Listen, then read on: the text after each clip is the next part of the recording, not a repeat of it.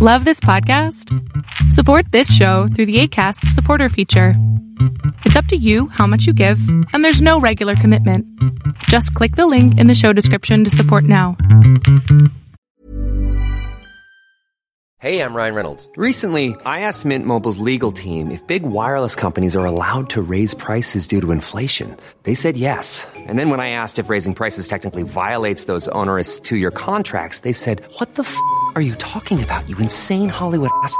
So to recap, we're cutting the price of Mint Unlimited from $30 a month to just $15 a month. Give it a try at mintmobile.com/switch. $45 up front for 3 months plus taxes and fees. Promo rate for new customers for limited time. Unlimited more than 40 gigabytes per month. Slows full terms at mintmobile.com.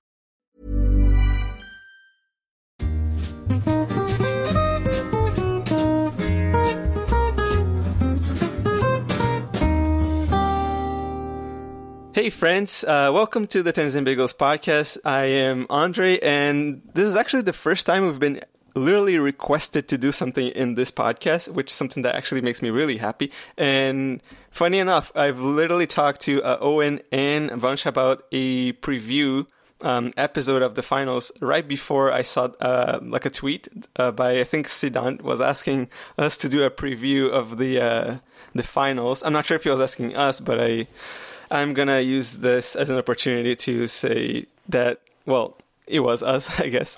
So how are you guys doing, Vansh and Owen? Yeah, great.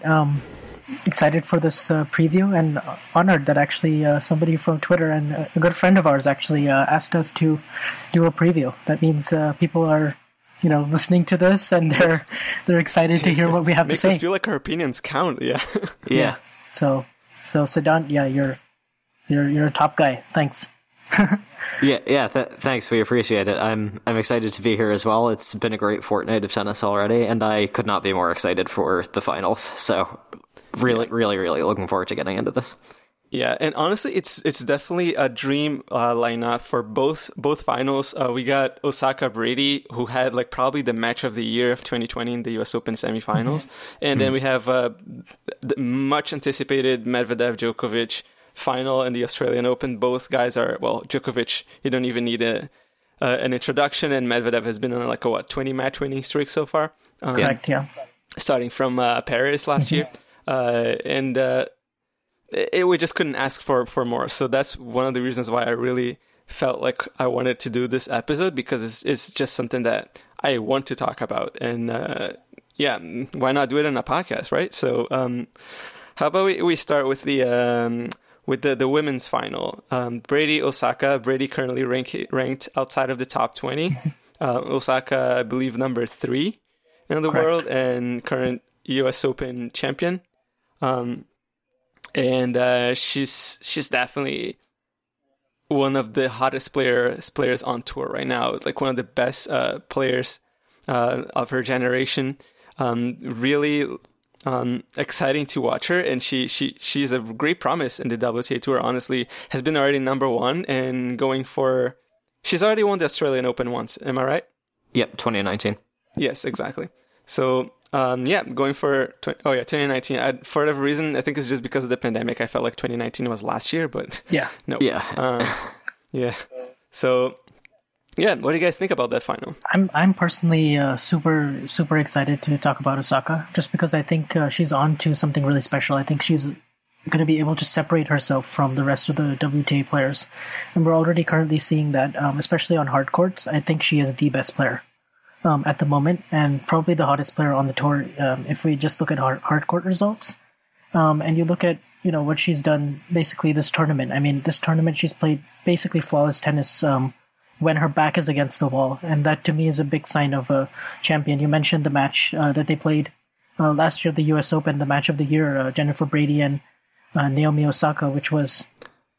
we can get on to talk about Brady later, but definitely if this final is maybe 70% of that, I think we're in for a treat, just because of the ball striking and the physicality that both players have on the court, and the way Brady has transformed her career. It just makes up for a really exciting, albeit a little bit predictable final, I would say, because I think Osaka has to go in as the favorite the way she's looked. Particularly what impressed me most in this tournament is just her composure and her confidence in those big match situations. We can start with the Muguruza match, which was the first kind of match of that really awesome day of tennis, where we saw like basically 3 matches, like Swiatek, Halep, Sabalenka, Williams, and Muguruza, Osaka, that could be Grand Slam finals. And in that match, she was down 2 match points in the third set, 3-5, 15-40, serving to stay alive. And from then on, she wins the next 4 games, and 22 points were played. 22 points she won after that, saving those match points, and she didn't make a single unforced error. She just raised her game, raised her level. Muguruza got a little tight, but it was just so impressive to just see that just see that she can play her best tennis and just turn it on like that when her back is against the wall. And then from then on, she's playing, relatively free. And here she is in the semifinals, playing her idol in Serena Williams, and starts off really, really poorly in that match, and just goes down a break, and so much is being hyped about this match, so much is at stake, and here she is in the third set, second set, up a set and a break, and plays the worst game she's played all match on her serve, double faults 3 times, and next thing you know, she wins the next 8 points to close out the match and hits 3 spectacular backhand winners. And Serena Williams is just completely left in shock, in tears, really, in her press conference. And so there's just so much to I guess admire both on and off the court about the way Naomi is really taking the whole tennis world by storm, the way she's playing. And it's just, for me, she's a big favorite in that matchup against Brady. And yeah, I know Owen watched pretty much the entire semifinal, so he can add a little more too. Yeah, I'm really excited for this final. Both these women are fantastic ball strikers. They hit the ball so cleanly. But I do think we have to start with Osaka. She's had a spectacular tournament. She's capable of sort of routing other players, but also her mentality in the big moments is really admirable. She fights so well, as we saw against Muguruza. And in terms of how their games match up, these two have played twice before. Osaka leads 2-0. And something I noticed in the stats is that Osaka has a big edge in the serve return battle. When they played at the US Open, it was quite a close match, but Brady only saw 2 break points the entire match, converted 1 of them. And I think Osaka was 3 for 4 maybe, or 2 for 4. But definitely keep an eye on, can Brady make an impact on the Osaka serve, which is so hard to impact. Yeah. And Brady has been very opportunistic this Australian Open. She's been making the most of her break chances, but she hasn't had a lot of them in some of the matches. So if Osaka can do a good job defending her serve, I think that's a huge edge to her. I think she definitely has to be the favorite. She is developing a really, really incredible career on hard court's legendary status. She's trying to win a second straight hard court major for the second time in her career. She won the 2018 US Open, 2019 Australian back-to-back. She has the experience of being in big matches. So while Brady is a terrific player, her forehand is massively powerful. I think Osaka has to be the favorite here. So I'm really looking forward to the match, but I think Osaka takes it to 2 tight sets. Yeah, I have a question for both of you, actually, in that regard, because you mentioned she's a favorite. And something that struck me is that in her last 3 Grand Slam finals, she's gone in as a favorite, but I would say not as big of a favorite as she is this time around. I think people are really expecting her to come through. And so, because you look at the 2018 US Open, she was playing Serena, and, Serena is Serena, so there's not as big of a favorite. It was her first Grand Slam exactly. too, right? So you cannot really be a favorite. And then against Kvitova, backing that result up, and Kvitova was playing a really great tournament, and you can never count her off, because she had a really good record in Slam finals up to that point. And then, even last year, Azarenka, she beat Williams and was playing well, and even won the first set. Azarenka was up a set and a break in that match. Yeah, exactly. So I'm curious, how much is... Do you think Osaka is just ready? Her tennis is just too good that it won't play as big of a factor, and she'll just come through? Or do you think she might be feeling the pressure or getting a little nervous? What do you guys think? You could see that she felt the pressure against Serena Williams in the end of the second set when she dropped that game. It was she definitely showed that her human side in a way, dropped her serve, playing pretty badly. I think she gave out the game with a double 3 fault. Double faults in that game. Yeah. So yeah, it was pretty bad. So that definitely shows nerves. But I think she's grown quite confident of her abilities since last year as well. I think last year's US Open was probably like very telling of like how this could go.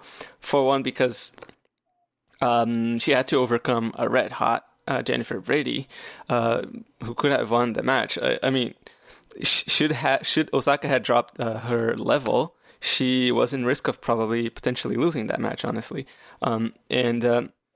Against Azarenka, I think she was definitely the clear favorite in that match as well. Yeah. Even though Azarenka is a veteran, former world number one, 2-time Grand Slam champion, had just beaten Serena Williams in probably the match of her life against her. But I think Osaka was just a little bit fresher in a sense. Azarenka was just kind of coming back in her career. And nobody even expected that she would make the final, really. Even though she did pretty well in Cincinnati, she didn't actually end up playing Osaka in that final. Yeah. But right now, in this particular tournament, I think she comes in as even more of the favorite because of the way she played last year, the way she's been playing this year and in this tournament. And Brady just her second, deep run in a Grand Slam tournament. She was incredibly tense against Muchova. Yeah. Especially that last game. Yeah. Oh my gosh, the last game was just way too intense. I couldn't even handle it. And if some of the shots that were on break points, and Muchova has missed a couple backhands in those rallies and returns, I don't think Osaka would just give away those points, So if Brady can't keep her act together and like keep her cool and actually be able to serve out like sets and tough games, I think that Osaka definitely won't just give that away. And if Osaka has a couple of dips in the match, probably like 1 or 2 games, I still think that Brady is just going to have more of those, especially if she comes in to serve, like, say, for the first set. It's huge. It's the first set of a final of a Grand Slam, which would be her first. It would just maybe a little bit too much to handle, and I think Osaka would just have a lot more experience to show in that regard. So I feel like, not even game-wise, but I feel like mentally-wise, Osaka is far readier to win this match. Sure. So I feel like this is where this match is going to be decided, in my opinion. Yeah, I totally agree. I think while coming in as maybe a really heavy favorite in a major final, might be a slightly new look for her. I think that she's experienced enough that it's not going to matter. She has her lapses, but she's proven time and again that she will rebound from them. So I agree with Andre in that Brady's margin for error is a lot smaller. She needs to take her chances. Osaka can afford to miss a few chances, and she could still win the match. Yeah. So overall, I think while this is a new situation for her, she's been here several times before. She's never lost a major final. She's never lost a major quarter or semi, for that matter. So she's pretty peerless in big matches the last few years. So yeah, this is a slightly new situation for her as the really heavy favorite. All expectations are that she'll win, but it should not matter. I don't think her game is ready. Her mind is ready. I see her winning this match. I completely agree. I share exactly the same thing as you both. I just wanted to throw that question out there.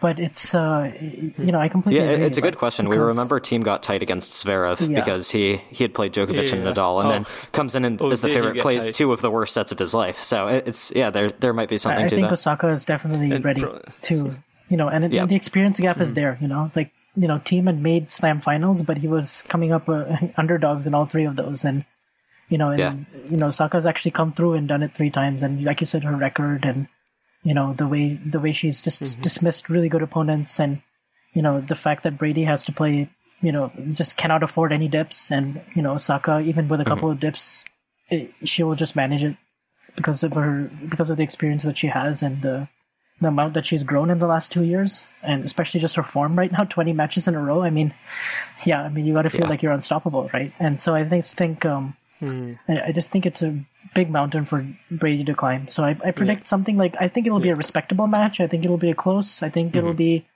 we'll see some good shot making.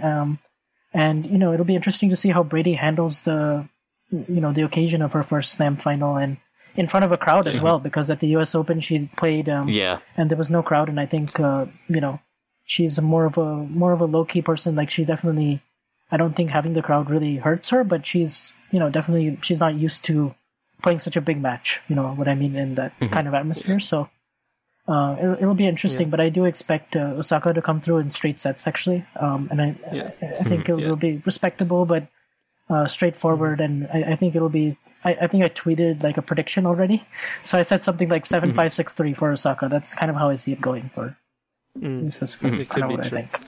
I mean, there's two things that I want to say only about Brady. Is that one, it's not like Muchova was like a pushover. She was mentally extremely strong in that match. She was showing a little bit of fatigue as well at the end.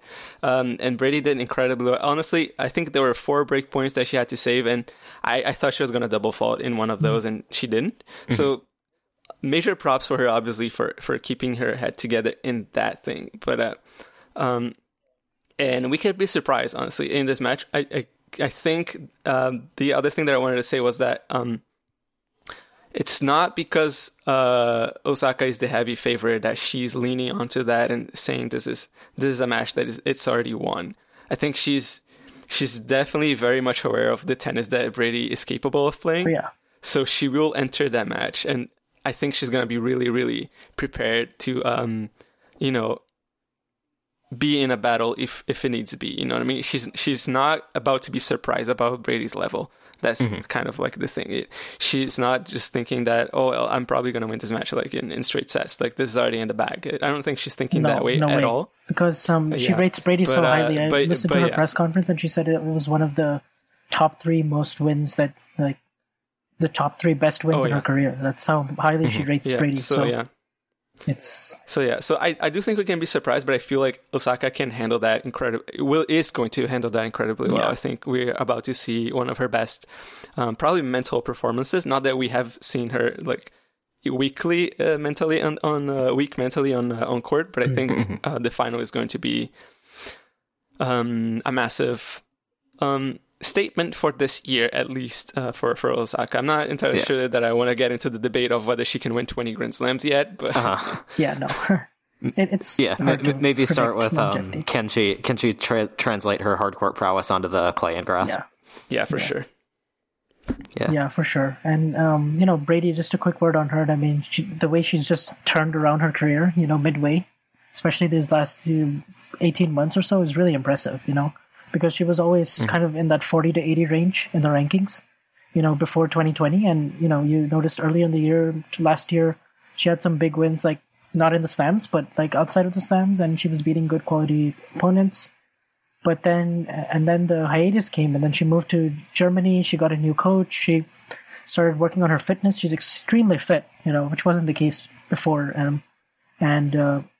She's come out of the pandemic, like, really firing on hard courts, like winning her first title in Lexington and then this run at the US Open. And you almost feel like her game should translate well to the clay, Brady, because she has that, high margin topspin forehand that she can hit. It almost reminds you of like a clay court, like a Barcelona clay corner, the way she can hit that ball with so much ferocity and spin, but also power at the same time. And it has it kicks up so high, like for her opponents to deal with. And, she has a solid foundation, moves really well, and it's just, it's a very solid, I would say, top 10 level game, especially on hard courts. So, I guess just major props to her, and hopefully we get to see a really good final. Yeah. The last thing I'll add is that she's confirmed that she is here to stay for a while at the top of the game. She's backed up her U.S. Open run to the semifinals. Even if she loses to Osaka, she's achieved her career best result at a major. She's made the final. And who knows, she may win and could establish herself at the very highest level. So I think either way, this tournament is a success for her, and she's not done yet. So I'm really looking forward to seeing how she handles the occasion. Yeah, me too. And Vanshi said 7-5, 6-3. Owen, you said 2 tight sets. Like I'll say 7-5, 6-4. 6-4. Basically the same thing. But all right. So because I'm a big fan of longer matches, and I want people to have a little bit of more time of fun on the stadium, I will say it in the 3 sets, and I'm gonna go for Brady comes back in the second, something like 6-4. 4-6, 7-5 in the end for Osaka. I feel That would like be I'm not good feeling like it. I'm just. watch. It's mostly. That'd be It's a more. great match. Yeah, I feel like that would be probably my hope more than my prediction that it's going to be that tight of a match. I will give you a stat that backs up that hope. So, the 4 slams, I wanted to look at kind of the finals only.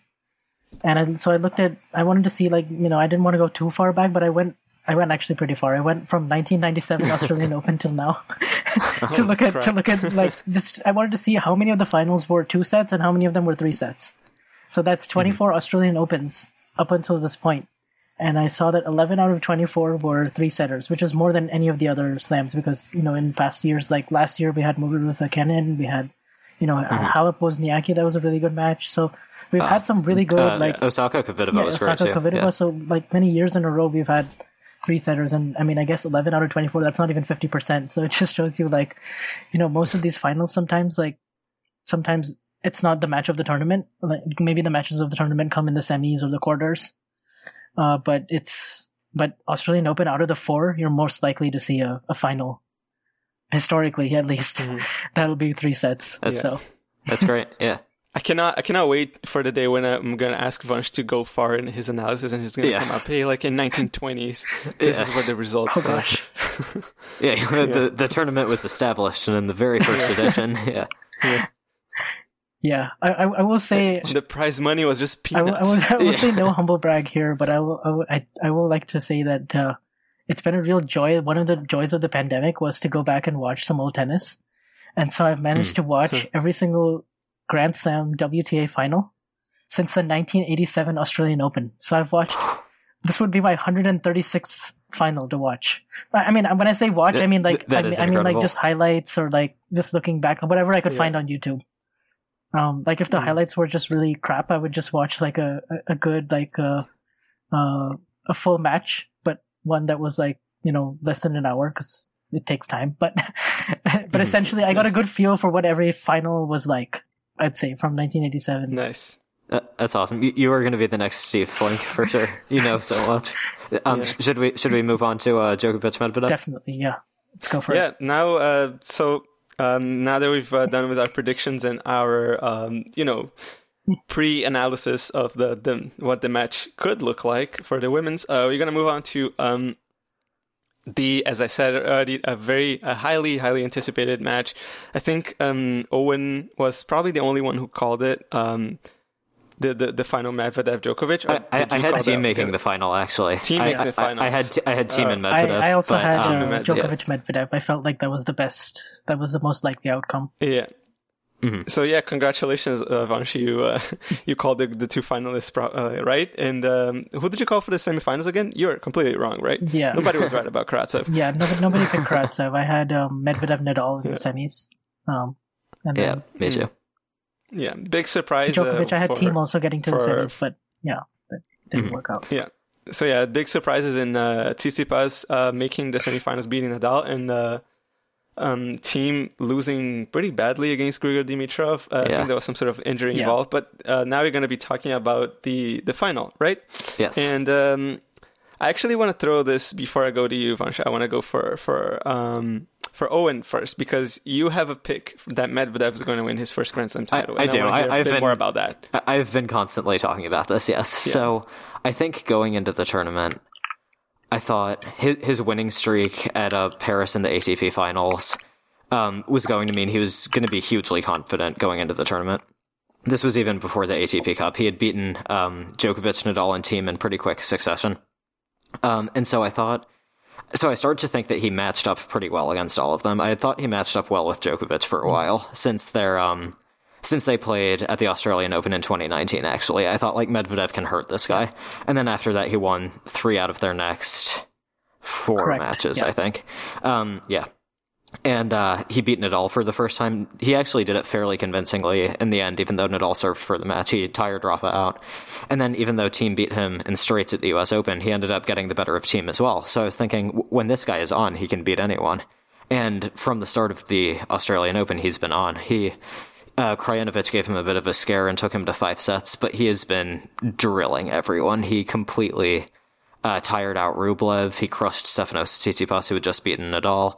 And yeah, so I think physically he has the edge over Djokovic. And so I think if this is an attritional battle, the edge goes to Medvedev.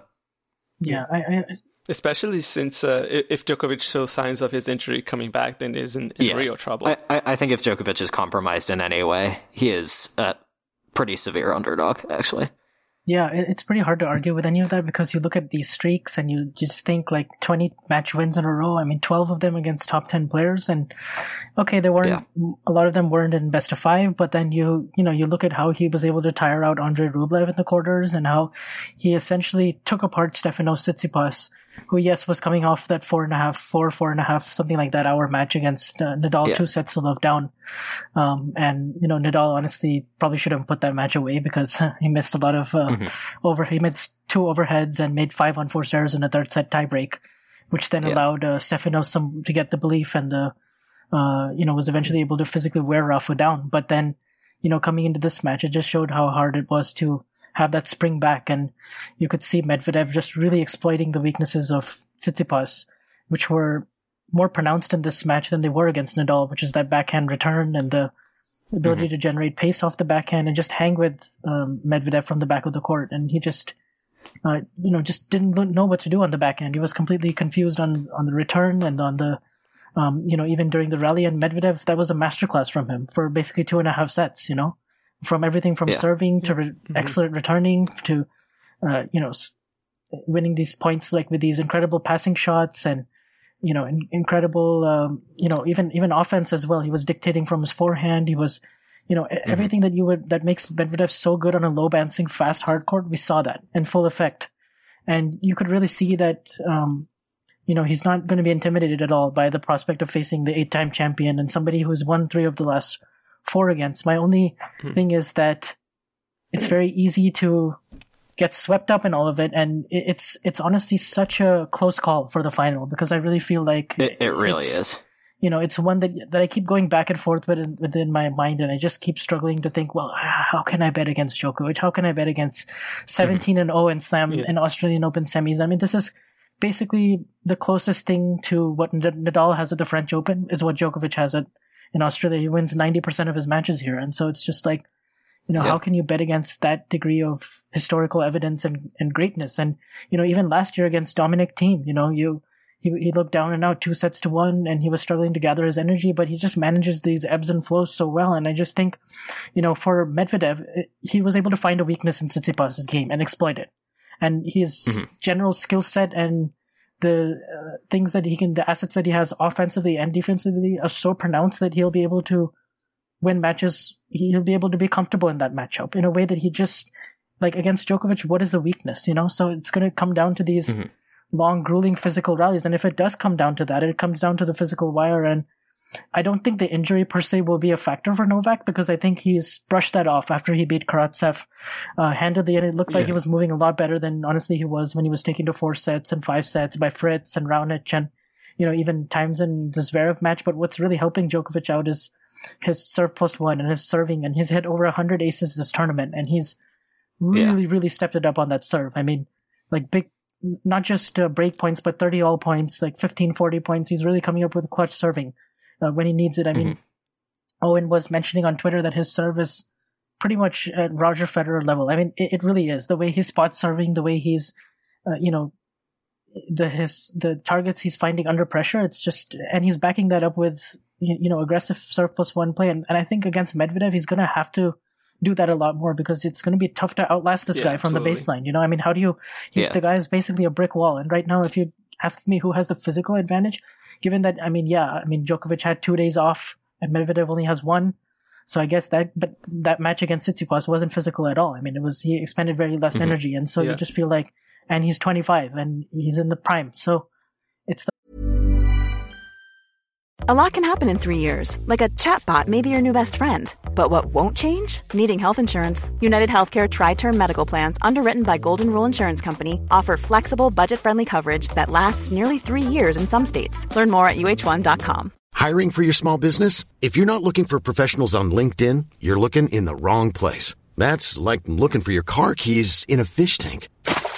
LinkedIn helps you hire professionals you can't find anywhere else, even those who aren't actively searching for a new job but might be open to the perfect role. In a given month, over 70% of LinkedIn users don't even visit other leading job sites. So start looking in the right place. With LinkedIn, you can hire professionals like a professional. Post your free job on linkedin.com/people today.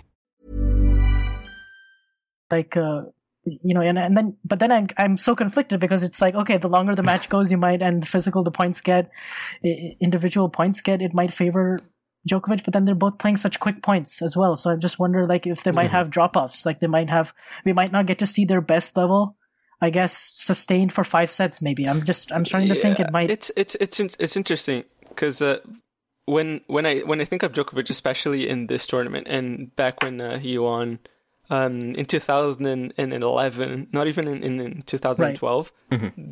One of the things that marked me when I saw Djokovic playing was the level of aggression he was capable of producing. Yeah, and sustaining it. I think this is what he's going to need to pull it off. And it's very encouraging signs when he's doing 1-2 2 shots on serve and like hitting big serves. Yeah. And even against Fritz, like if he wasn't for his good serving, he was toast. He would definitely lose that match because Fritz was definitely looking the better player in the beginning of the fifth set, and obviously completely lost his concentration and then the match, and Djokovic just started playing much better, probably got some adrenaline running into his body, and he just kind of felt that it's now or never for that match. And when it comes to Medvedev, I'm not entirely sure how much does the ATP finals mean in terms of the Australian Open. Even if Djokovic, I think Djokovic of all the guys would probably be the first one to say no, that the Grand Slams are actually more important for me. Mm-hmm.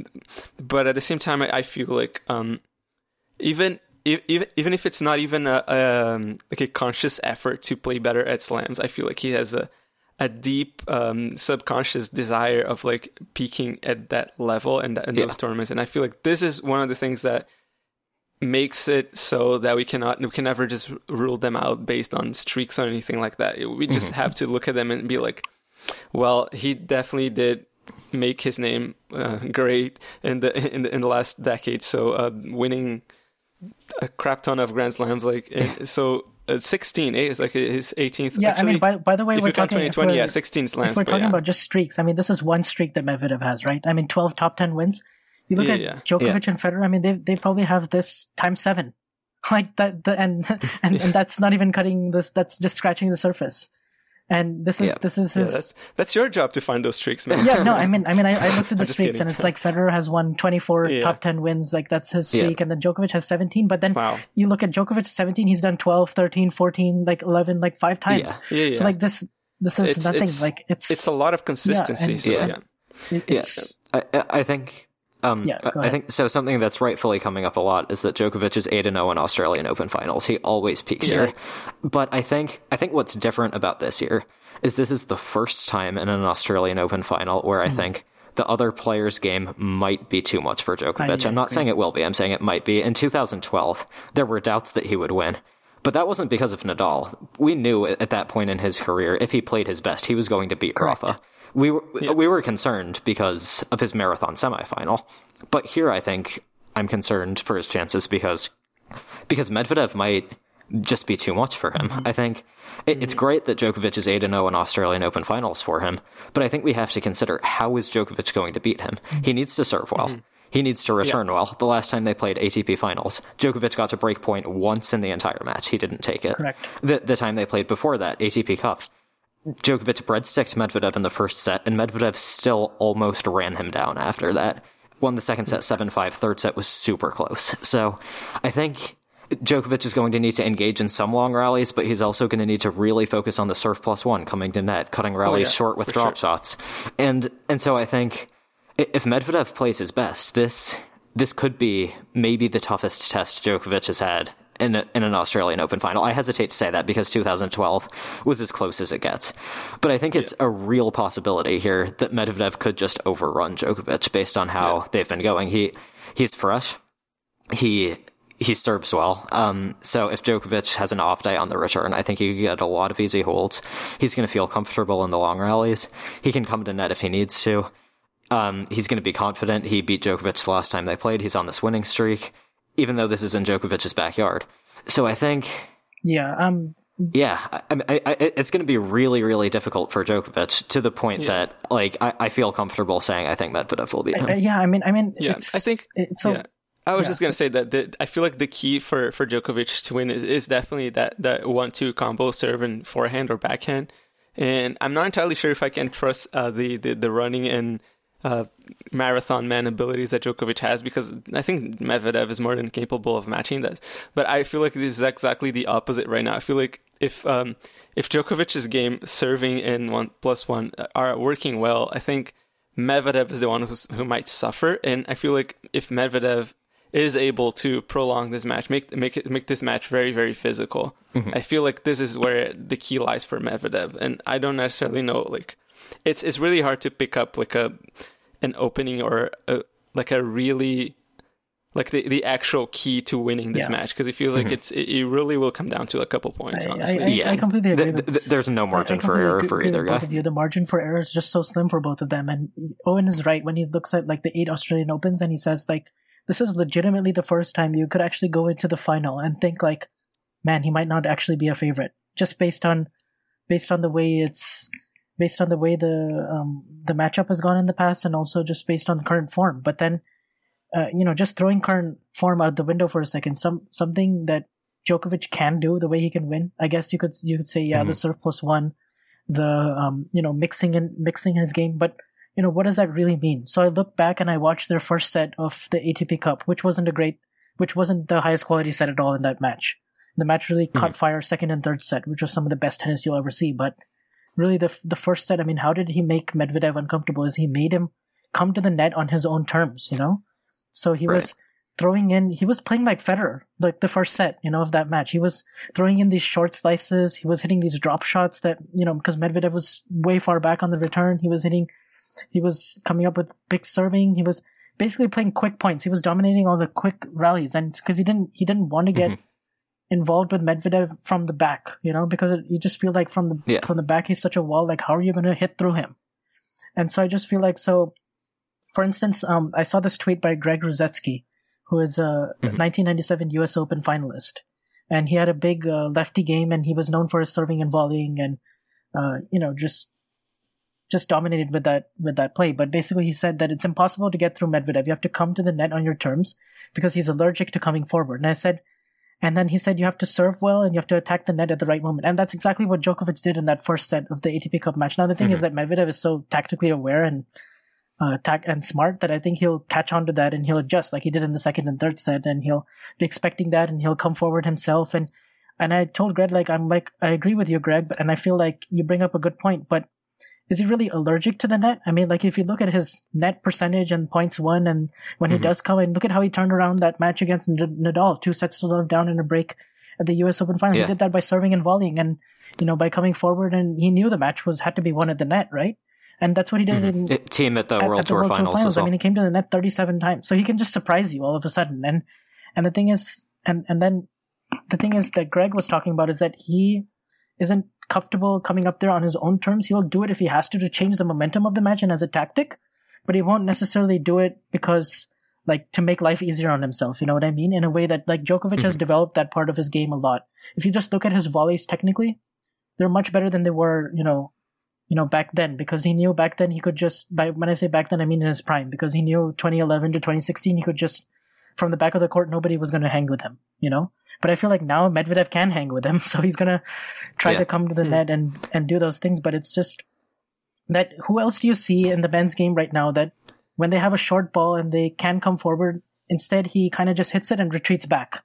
And so I feel like if he does that too often, he might, that might be a tactic that Djokovic can use and exploit. But I just, you feel like, how long can Djokovic really play like that, So it's like, because this is best of 5. And then we say physical points favor Medvedev. But here's the thing is that if it goes 5 sets, so if they're locked in a 5-set match, Medvedev is 1-6 in 5-set matches. And Djokovic is 33 like the and king. 10. So it's like, So it's like I guess it more depends on the individual rallies. I guess when you're saying favorable, like it's more like the long rallies favor him. But you know, how many long rallies are there in a match? Like you look at match charting, it's like, you know, most of the points are 0 to 4 shots, and I feel like both of them are doing really well in 0 to 4 shots.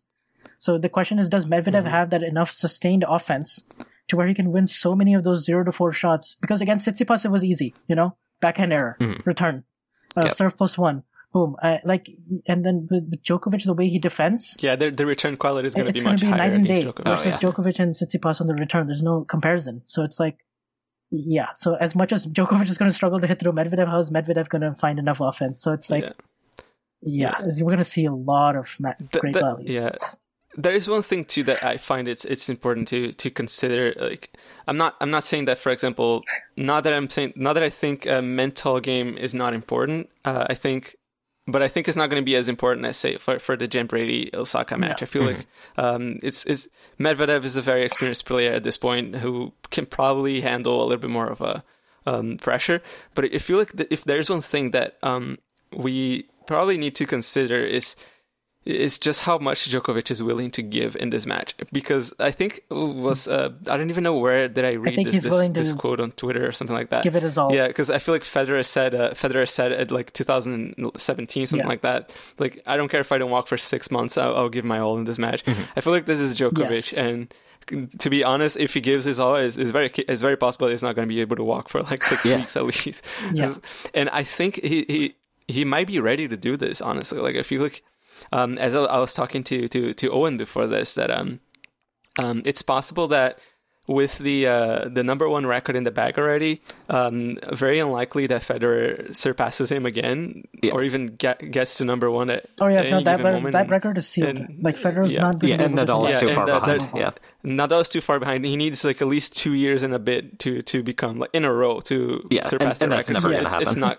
It's not going to happen. And so I feel like Djokovic is just probably going to switch his entire focus into the Grand Slams and possibly the Olympics. So that's one of the things too. I think Djokovic, and that's probably one of the reasons why also he was able to come through with the injuries, and he was really, really pumped against Fritz at the end of that match. So I feel like this could be his reason for playing right now is winning Grand Slams. I feel like he's not just going to let that go. And he doesn't shy away from that. Yeah, I mean, he says very clearly he knows that he's 3 behind. Oh, yeah, he absolutely. knows he's honest about that. Yeah, he said He said, like, if this were any tournament but a Grand Slam, I would have withdrawn. Yeah, and you're right, Andre. He knows the stakes. He knows that if he loses this, Nadal probably widens the gap to 4 at Roland Garros, and so he is going to put everything he has into this match. And to what you said, Vaughn, about the first set at the ATP Cup, I think it's important to stress that Djokovic's top level is better than Medvedev's. If he is peaking, things will go his way.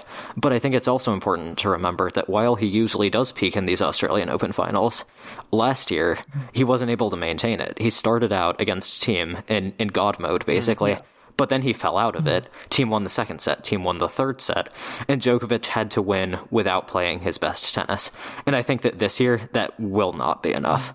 I think he needs to use that pattern that he used at the ATP Cup, hitting drop shots, making Medvedev hit these uncomfortable stab returns. That was a pattern that worked really well for Djokovic.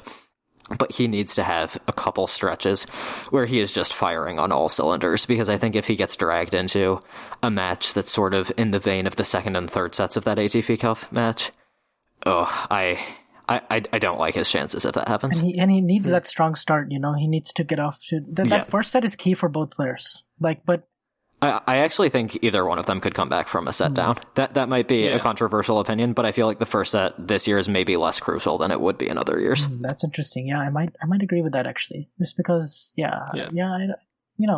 I think both of them are going to be so motivated and so willing to put everything they have into it physically if either one of them gets tired out and has a lapse, I think it's equally likely that one of them could make a comeback. I will say though that if one of them is to drop to a love to it's deficit, over if that happens. Yeah. And I actually think Medvedev has the better chances of coming back than if he were Djokovic. If Medvedev goes to a 2-love lead, I think it's done. Although if Djokovic gets to a 2-love lead, I think there's still a possibility that Medvedev comes back like he did against Nadal and almost made it. He would not want to repeat that. I'm not saying that it is a high chance, but I feel like it's like if Djokovic has like a 5% chance, Medvedev has like an 8% chance or something like that. Yeah, I think a I could. 10% chance. Yeah, I think I agree could with see that. Medvedev. I think bottom line is I can see Medvedev coming back from 2 sets to love, but I cannot see Djokovic doing the same. Yeah. This year in particular. I do think the chances are small enough that, like, if we're going to see a long match, they have to split the first 2 sets. I think if either one of them goes down 0-2, it's pretty much over. Yeah. It's 4 at most. Yeah, and like Nadal at the U.S. Open is a massive challenge, and Medvedev almost came back from 2 sets down there and a break. But it's Djokovic on Rod Laver Arena. I think if he's up 2 sets there, like, he would... he would do something crazy before he would lose a match from that position, even if Medvedev is in maybe a bit better physical condition. Yeah. Did you guys get that sense that in the semifinal Medvedev was just really enjoying it? Like he was just loving every minute of it. He loves grinding. I mean, we know it's them down. Tsitsipas, and we know the history. He likes crowds too. Yeah. He was loving it when he did the dance, and I think you guys saw his press conference after beating Rublev. He was like, I made him cramp, and he was like smiling. He was visibly proud of himself. Like he loves tiring out his opponents, and in that sense, he has developed into someone that like people should be afraid of playing. Like Rublev looked scared during that match because of how much exertion he had to go through. Yeah. It was downright sad to watch Rublev like that. Yeah. It was. You don't wish that to anybody. He was drenched, sweaty, completely. He just couldn't do anything. Every time that he would miss a shot, he would just look at his camp like, "What am I supposed to do?" Yeah, David Law said like he was afraid for him and he felt sorry for him. Like I felt sorry for him. And midway through the second set, yeah, exactly. How ridiculous is that? Like Medvedev described him as like a Duracell battery. Like imagine outgrinding a top 10 opponent in like an hour and a half. Like he was finished. We should also note he was cramping at the end as well, but he didn't want to show it.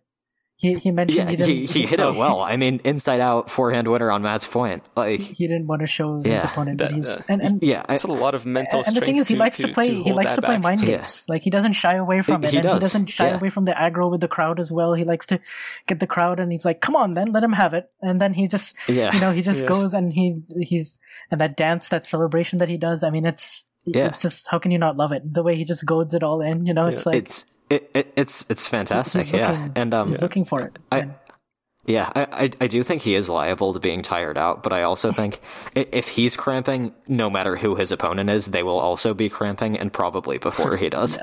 So I think we might see him exhausted, but if that's the case, Djokovic will be as well. I'm so excited for this match because of one reason, and the other thing is that I just grew up watching so many Djokovic and Murray matches that I just feel like this is such a shift from that. I know people are comparing it to Djokovic and Murray, and they're saying, oh, these are, too physical, there's going to be long, physical, grinding, dueling rallies, but you just feel like, there's something about Medvedev and his chess master abilities that you just feel like that baggage that Murray had from all those losses in finals, and there's just how similar their games are. Like Djokovic and Medvedev, their games are similar, don't get me wrong, but the way in which they construct their points could not be more different. So you get this contrast at the same time. You get, you get the sense that Djokovic isn't in his prime anymore, yet he's still the guy to beat, and Medvedev is peaking, and they're at this different point where it's just, it makes for such good theater as well as drama, and it has combined with really high quality and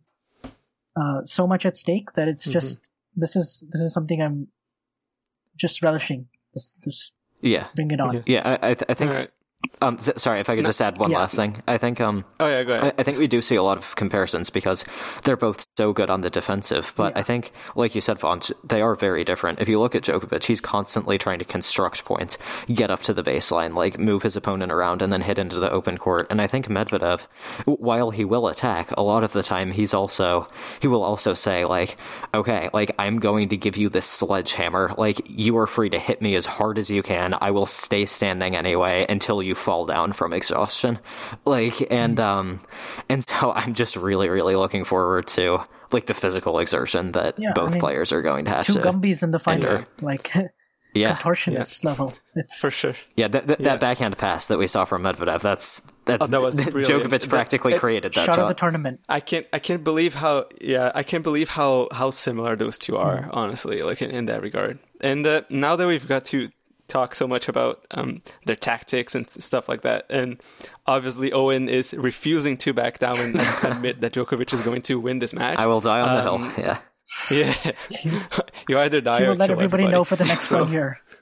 If it happens. Yeah, I will never stop gloating about this. It will be my pinned tweet for until we'll be talking about like something else that completely not even unrelated to tennis, and be like, "Hey, remember when I was right about Medvedev winning the Australian Open?" Yeah, This is gonna exactly. Like live- I'll make a mistake in some other aspect of life, and I'll be like, yeah, but I was right about the This is 2021 gonna Australian live- Open This is final. going to live rent-free in Owen's brain, just like the Verdasco Nadal semifinal of 2009 yes. Uh, Australia. Absolutely. Oh, what a match! What a match! So starting again, I think let's start with Owen because man, come on. Yeah. What's your prediction for this match? Medvedev in 4 tight sets. I think it could also go to 5, though. I think no matter what the result is, 4 or 5 sets, but I think most likely outcome, Medvedev in 4. Probably at least 1 tiebreak in there. Vansh?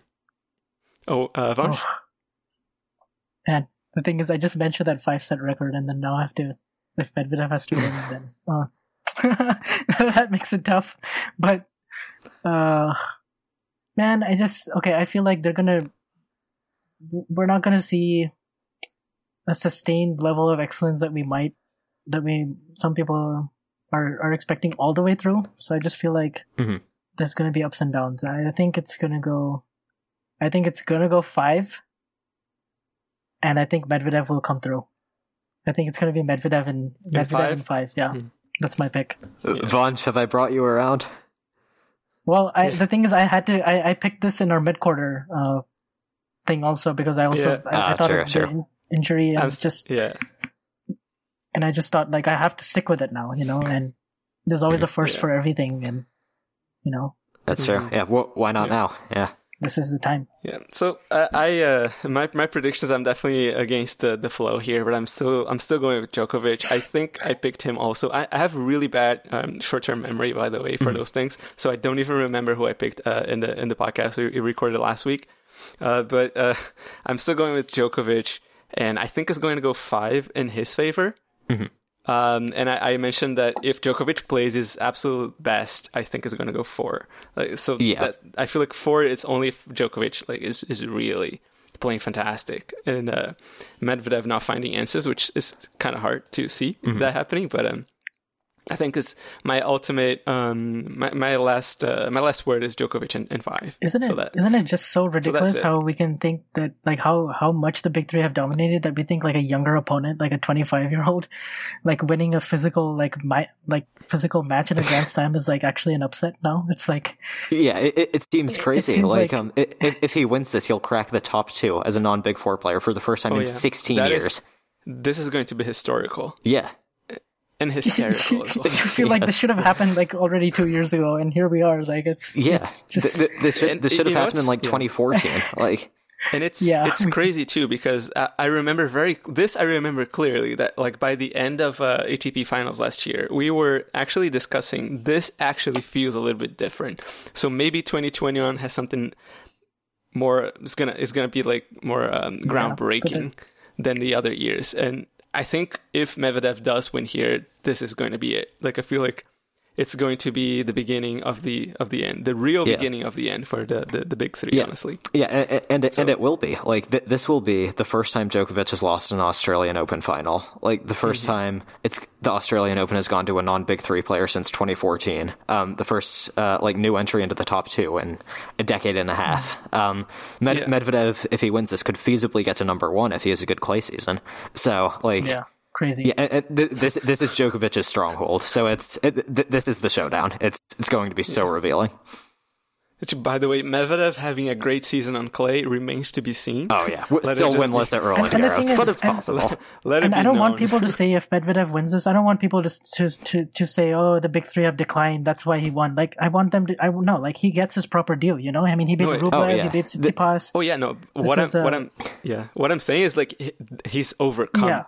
That's what I'm thinking. And He didn't because Djokovic himself, he just said, I'm not just going to stand there and let this happen. You'd love to see that. The gauntlet has been going to have to overcome. And that's isn't that so exciting about this generation of your Medvedevs and Tsitsipas, even if he has some weaknesses right now, or team, or any of these guys, they don't have the baggage of like the Berdiches and the Tsongas and the Ferrers and those guys, like the predictable results that we kept seeing 2014, 15, or like the Nishikori, Raonic, at the same time, you can't fault any of those guys because you're like, they played when the big three were in their absolute prime. Same with Murray. But you just feel like these guys have that belief. Like they've watched these guys for so many years. They don't fear them in any way. You know, they go up, up. They're believing, and they're legitimately beating them in best of 3 set matches. Like, you know, 3 of the last 4 he's won, and he's beaten Nadal. And team as well. You can, you know, it's like. This is the time now. It's kind of the Gen Zers dominating the internet and the memes, and the millennials looking at them is like, I'm not gonna let this happen. Right. And these young guys are willing to suffer too. Like Tsitsipas and Medvedev have. Tsitsipas came back again. Exactly. He came back against Nadal from 2 sets down. Medvedev almost did it. Like they are willing to take the pain with potentially no reward. A commentator said that during the match. Like that's what a comeback is. You have to risk a ton of hurt and you might not get anything out of it, and they're willing to do that, and it is so refreshing to see that belief. It's really good. It's really good to see a generation of players, and both the women's and the men's tennis, by the way, because the women's tennis we cannot stop saying how unbelievably deep is the field for women's tennis right now. It's incredible. By the time that we got to the quarterfinals, it's just kind of like every match is a final. A stat that I think, fourth round. A stat that I think shows that depth that you're talking about in women's tennis. Both Jennifer Brady and Naomi Osaka have not played a top 10 player like this whole time. It's like and it doesn't reflect. And no one is going to dare call their draws weak. Yeah. Like they've been super strong. Because like if Serena Williams is number 11, it's like okay, that messes it up. One of the things that I want to say just to finish off, and I'm not even going to go deep into this, is just how happy I am to see Swiatek taking a set off of Halep. Oh, that was because great. That really shows that she's backing up her win and at Roland Garros. She's there to stay, and I really love that. Yeah. Because the worst thing is when a player wins a Grand Slam and then just kind of disappears the year after or the next couple tournaments. And she's so young. Like she's going to go deeper than this at hardcore majors. I love that afterwards she said, I lost that match because I don't have options. And she's like, to actually admit that at 19 and you know, she, like you said, backing up that result. And then no shame in losing to Halep 6-4 in the third when she didn't even play her best. Absolutely. Like that tells you everything. Like this. Yeah, and when she was on in the first, she was the better player. I didn't see how Halep was going to win that match unless Swiatek went off the boil, and she did go off the boil. But it tells you everything you need to know. The level is there for sure. Yeah, so it's really exciting. Super excited for both men's and women's final. I cannot even tell which match is going to be better than the other. Honestly, they're both so incredible, like so set up for greatness. So that I don't even know. So thanks guys for joining in this almost impromptu podcast recording. Super excited. I cannot state that enough, and I know you guys are too. And thank you guys all for listening to this podcast and supporting us and just talking tennis with us on Twitter. And have a great end of this Australian Open, which has been incredible. Despite all the difficulties. And again, major props for the Australian Open organizational team who has managed to make this happen. And hope that we can still have like the rest of the season with no further problems related to COVID. So, see you guys later. Yeah, thanks. And also follow us on Twitter. Owen is at Tennis Nation. Vansh is at VanshV2K. I am at Rolenberg Andre, and follow Tennis and Bagels at Tennis and Bagels, which is quite easy. So, let's chat. Have a good one. Bye.